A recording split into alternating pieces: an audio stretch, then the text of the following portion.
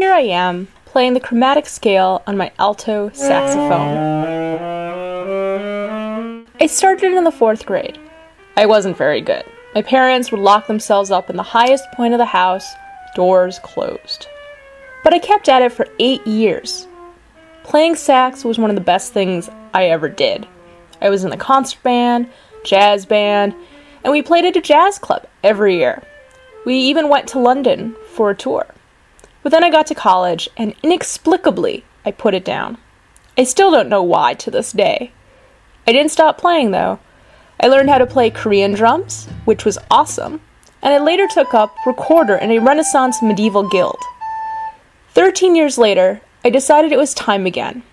I had just graduated and had all of this free time. My 88-year-old grandmother started playing in a community orchestra here in Chicago, so it seemed like the right time to pick it up. I started taking private lessons again, practicing at home during the decent hours. And what happened then? This is Atticus, my fiancé's lab mix. He's a feisty fellow, full of personality. One day, when I started playing some of my warm-up scales, something unexpected happened.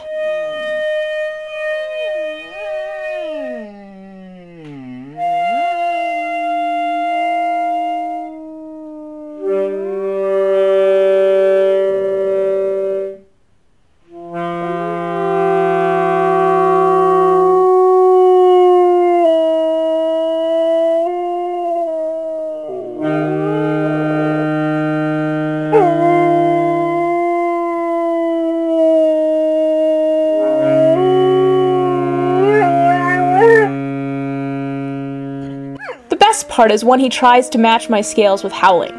He doesn't howl all the time, just when I'm warming up, or maybe when I'm playing some crazy jazz.